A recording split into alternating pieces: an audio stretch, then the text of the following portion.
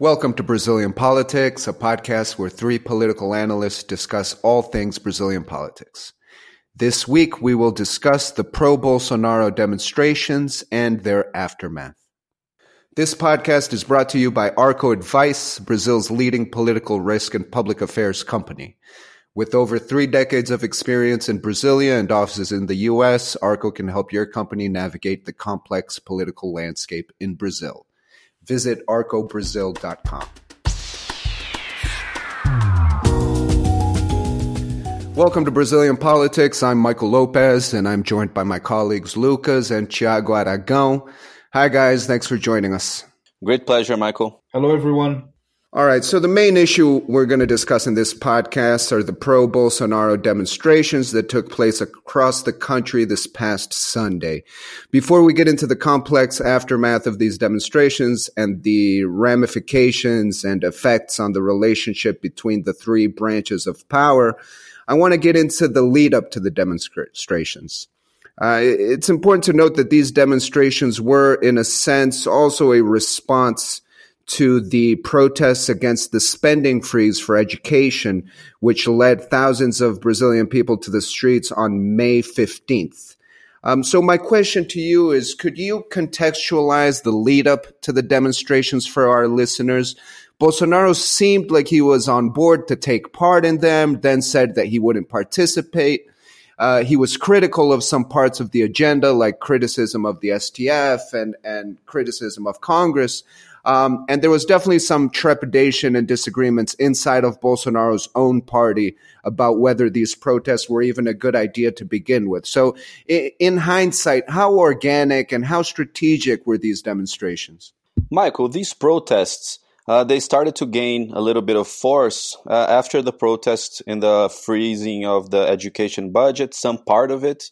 And obviously because of the difficult, tense relationship that Bolsonaro has been having in Congress, with the fluidity of some of his bills, of some of his agenda in the parliament. Also, due to the fact that his popularity has been losing some ground in past months. So it was a way of having a protest, a demonstration in favor of Bolsonaro as a personality, but also of his agenda.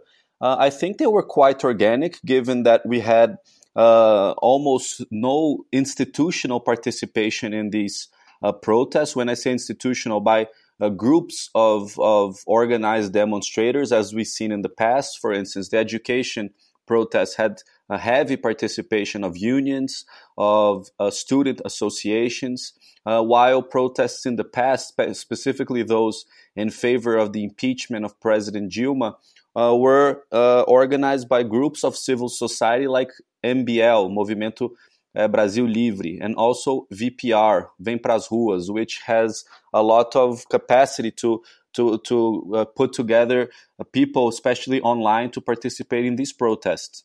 This specific protest had none of these participations, including MBL was against the protest and suggested its members not to participate in them. So I think they were quite organic. They were organized mainly in social media by some of Bolsonaro's main supporters in social media that have quite a big number of followers, and this was organized for a couple of weeks, so everybody knew about it, gave time for people to go to the streets, and although not massive, they were obviously quite respectful in size, but mostly, and we will talk about this later, what they were pleading and what they were not pleading, which was also an issue of worrying by some members of the government. Hello, my friends. Well, I share lots of views from Lucas. I also believe that these protests, they were triggered by the massive protest that happened before, which was aimed at the budget cuts for education. And I understand the view of some other members of the government who were skeptical about moving forward with these protests, or at least having the government endorsing these protests, because you create a competition, you create a challenge that naturally the individuals that organized the protest related to the budget cuts they are now going to prepare themselves to do something probably bigger. However, we cannot deny that some of the fears that existed that this protest could be a flop and could be more prejudicial than beneficial for President Bolsonaro, I don't think that this happened. At the end of the day, if it wasn't something that gave a lot of advantage to President Bolsonaro, it didn't harm him at all. And my view is that it was a positive protest for him. It was a way for him to aesthetically show part of the support that he has in the country.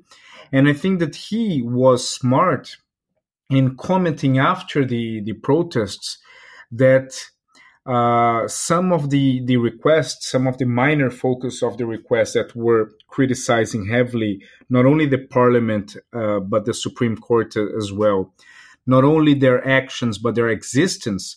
I think that Bolsonaro was smart in criticizing those groups and reinforcing the independence of these institutions and the power of these institutions.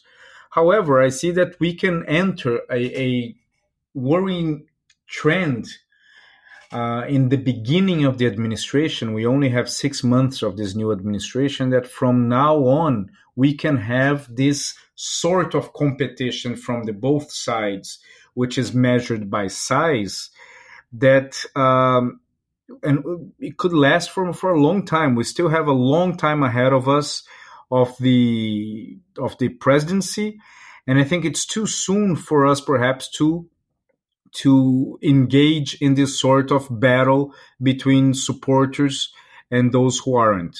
But at the end of the day, it was very positive, the fact that pension reform was the main issue, was the main request of the members of the majority of the members of the protests. And I think that this is something unique in the Brazilian recent history of individuals going to the streets to ask and demand a pension reform. So the final outcome, I think it was positive. Thank you, Thiago. I agree about the interesting aspect of people clamoring for pension reform, especially since pension reform is generally maybe the most unpopular type of proposal. And my next question goes along those lines. I did want to say, though, from Lucas's points, I agree with the organic nature of these protests, and I also agree that in the education protests, there was the participation of unions and student movements. However, I would like to point out that even though there was the participation of CUT and UNI, the education protests also seemed to have a more organic nature to them when compared to the previous leftist organized protests, like the pro-Lula protests. I think the education spending freeze was something that really affected students and not only the militant and unionized teachers. I think there was also an organic element to it. For sure, Michael. And just to add, I think that also education is an issue that is much easier for different types of groups to rally around than, for instance, something so specific as Lula and his arrest, that is completely painted in the colors of the Workers' Party.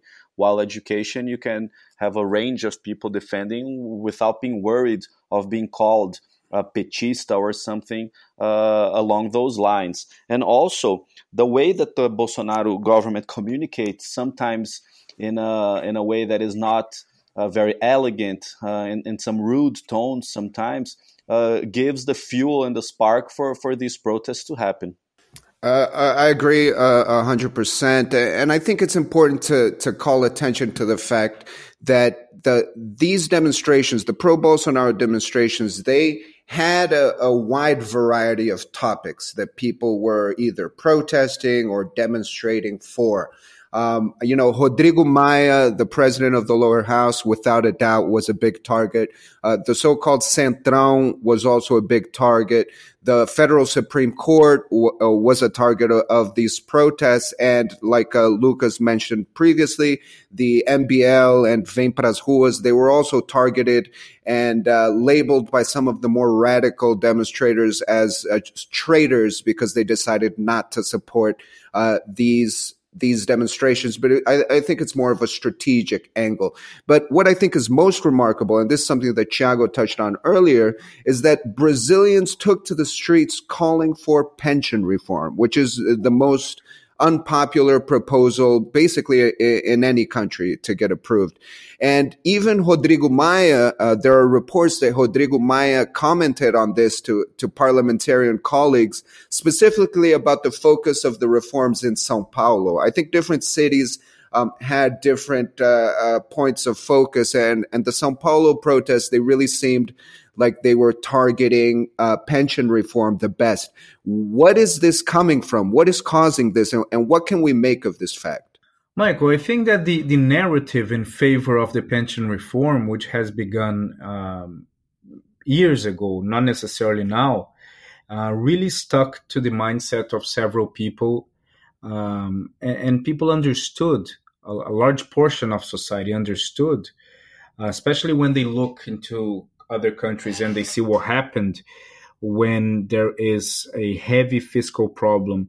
And you can see some dramatic images of what happened in Argentina, of what happened in Greece at the night news.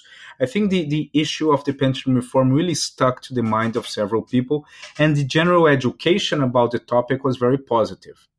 I think that it's a bit risky for members of the Allied base to endorse certain aspects of the protests that demonize other members of the parliament, such as Rodrigo Maia. It is very important for us to be aware that, first, for a pension reform to move forward, it relies much more on the individuals that were being criticized than anyone else. And second, there is life after pension reform. And antagonizing with these players that are going to stay in their positions in the parliament throughout the rest of the administration, throughout the rest of the government, can lead to more difficulties once the pension reform is approved, something that I believe it will happen. However, the antagonism between the Allied base and what is called the Centrão, the parties that are more central in the spectrum of the ideological base, these relations can get sour as we are advancing towards the approval of the pension reform and make the future topics slightly more complicated for the government to deal with. Thank you, Thiago. I think those are exactly some of the points that the MBL and even some members of the PSL, like Joyce Hasselman, had in mind when they voiced their opposition to the demonstrations at a strategic level. I think that was very well pointed out.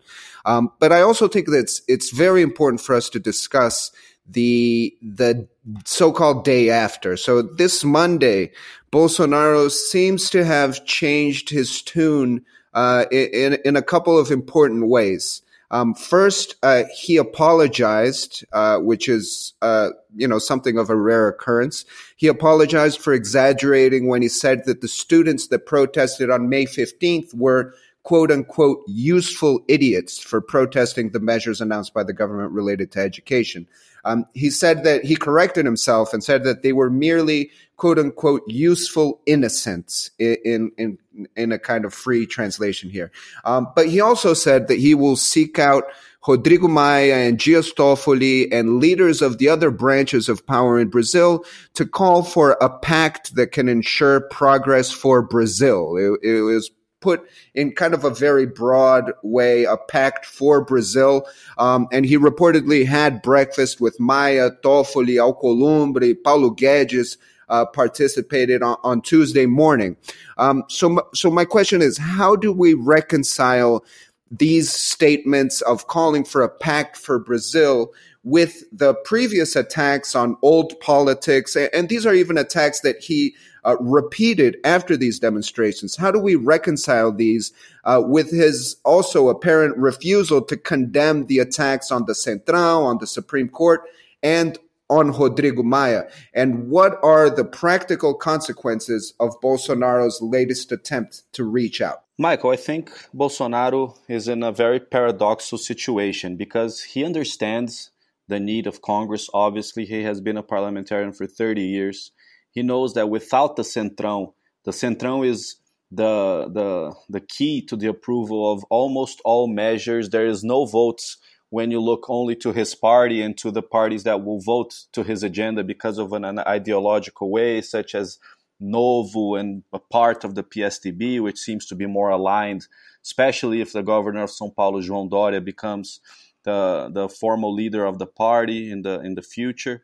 But it's a difficult, it's a blurred line where he has to navigate now, because it's clear for his supporters that he needs to create or continue this narrative against part of the Centrão. I think that the way for the future is that the Centrão has understood that the traditional horse trading of the government in past governments is under threat right now.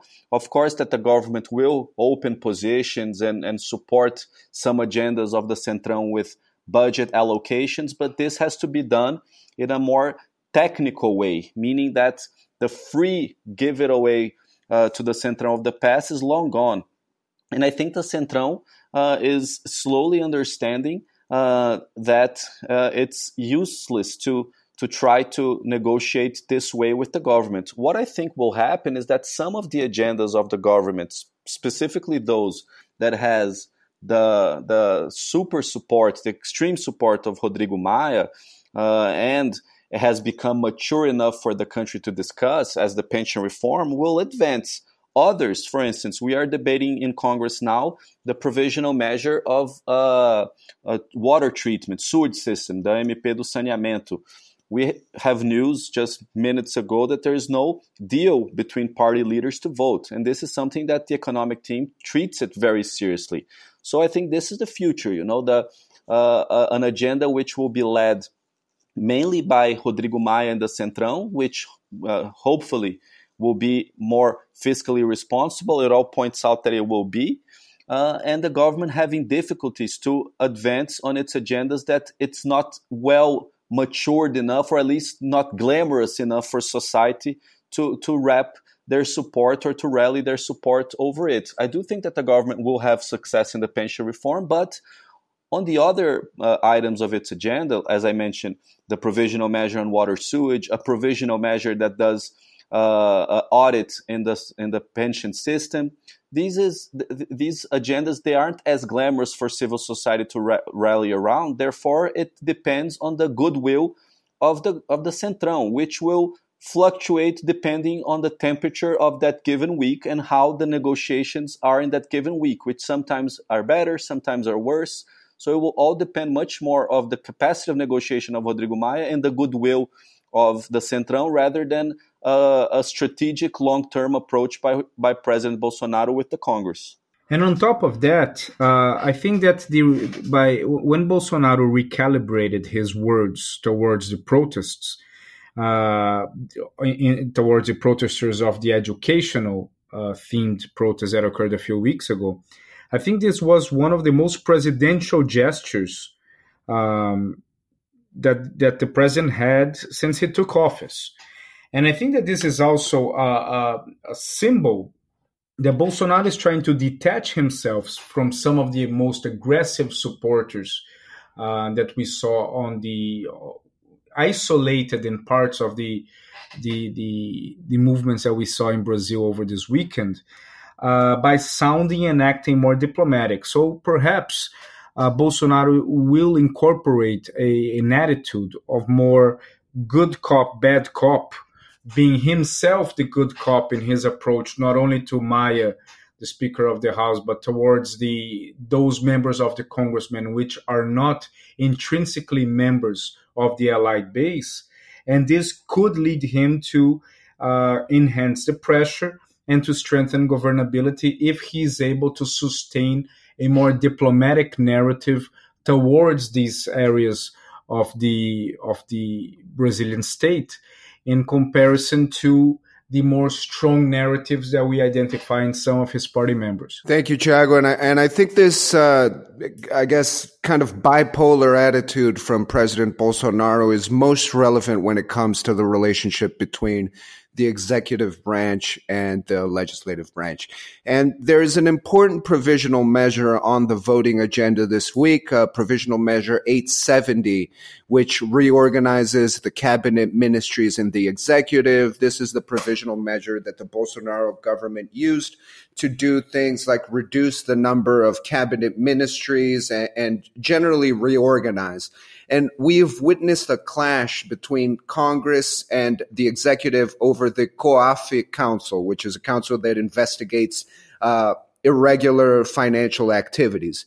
Bolsonaro took this council and moved it from the Ministry of the Economy to the Ministry of Justice under Sérgio Moro.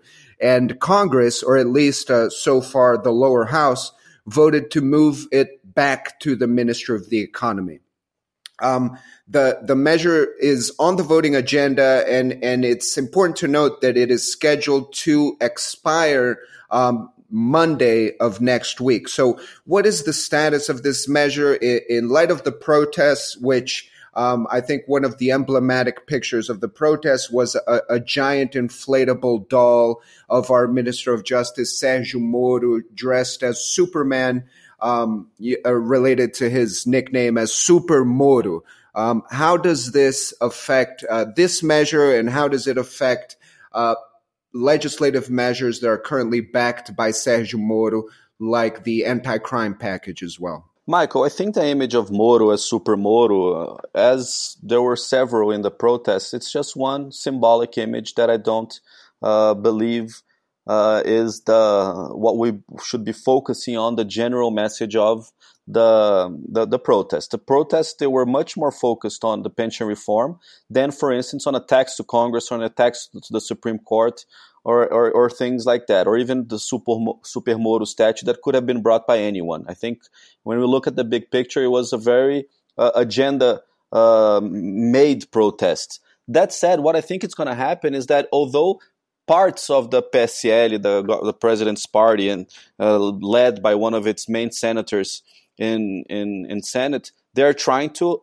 bring back COAF to the hands of Sérgio Moro, which the House of Representatives changed to Guedes. I don't think that will happen. Bolsonaro has already spoken to its members of the PSL and Senate requesting that it stays with Guedes. Why?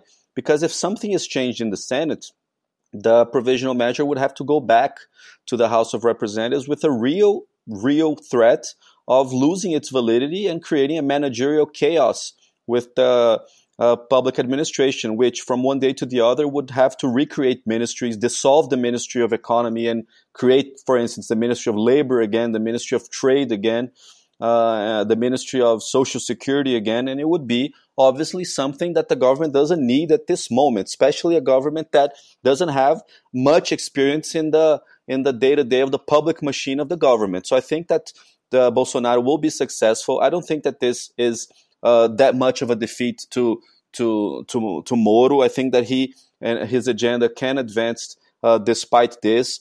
We have to remember, obviously, that the car wash operation and many of the crimes that were discovered and investigated by COAF happened when COAF was in the Ministry of the Economy in the past, as it has always been.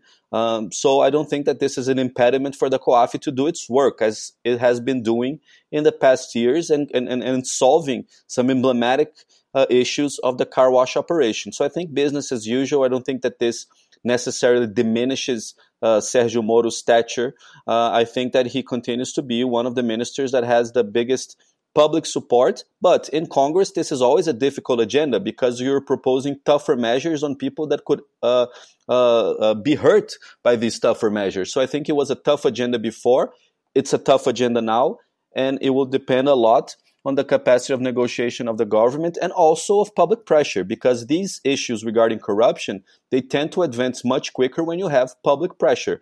And Bolsonaro has proven after this protest that he is able to create some momentum for measures as he did for the pension reform and he could do in the future again with the anti-crime package of Sergio Moro. Thank you, Lucas. For our last segment, I want to move from one super minister to another super minister. We talked about Super Moro. I want to move the discussion for our last segment to Paulo Guedes. And I want to quickly discuss the economic situation. You know, the Brazilian economy perhaps isn't bouncing back as swiftly as expected. This week, for the 13th consecutive week, GDP growth projections have been downgraded. We also saw a poll that was released, conducted by XP Investimentos, where 43% of investors say that they reject the Planalto, which is up from 28% in April. Concerned about this scenario, the president of the lower house, Rodrigo Maia, defended the creation of a short-term economic agenda to generate jobs. But my question is, could this economic scenario affect Paulo Guedes' political efficacy, not only in regards to pension reform, but could it also affect his performance overall? Michael, I think that this economic performance was not expected by Guedes and his team around November last year. I think around November last year, perhaps the expectations were too high. People were treating that just the fact that the government was changing was enough to boost confidence and credibility worldwide, attracting flows of investment, especially looking at the conditions of the world and that the emerging markets, they do not offer today some viable alternatives for these funds and investors to put their money. However, the story is not precisely like that. Politics really affects the performance of the economy. And in politics, perhaps Bolsonaro is learning this the toughest way, and as well as other members of his government, is that if you are not a powerhouse like the United States, anything that is said without more rationality than emotion will have a negative impact towards investors.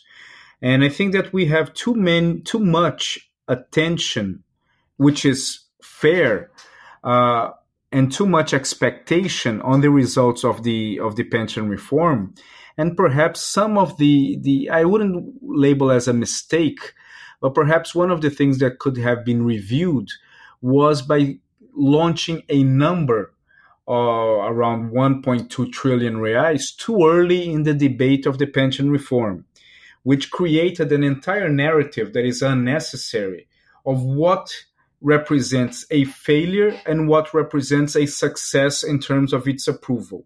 Some individuals in New York, in São Paulo, in London, they talked about 800 billion being a good number. Others talked that 1 trillion is the number, since the promised number was 1.3, that 600 billion would represent a failure, and that this could put Guedes' position in jeopardy, not by Bolsonaro, but by Guedes himself. So I think that we created as a country a narrative that entangled us in certain difficulties that now depends exclusively on the government to disentangle. And what the government must do is, of course, to focus almost completely in the approval of a very good pension reform by being better aligned with the parliament, but also not forgetting about other very important topics that are gateways to future investments in Brazil, such as the PLC 79, such as the privatization agenda, and other things that cannot be forgotten, at least in terms of messages to be delivered in a periodical base, in detriment for the narrative of the pension reform. I think that this government has very good names, particularly in the Ministry of Economy, to be able to juggle more than one ball at the same time and to move forward with at least part of the very promising agenda that was delivered to the market around November, December last year. Thank you, Thiago. That'll do it for this episode of Brazilian Politics. I want to thank both Thiago and Lucas for taking part in this week's episode, and especially thank our listeners for tuning in. Please tune in next week for more on Brazilian politics. Thank you.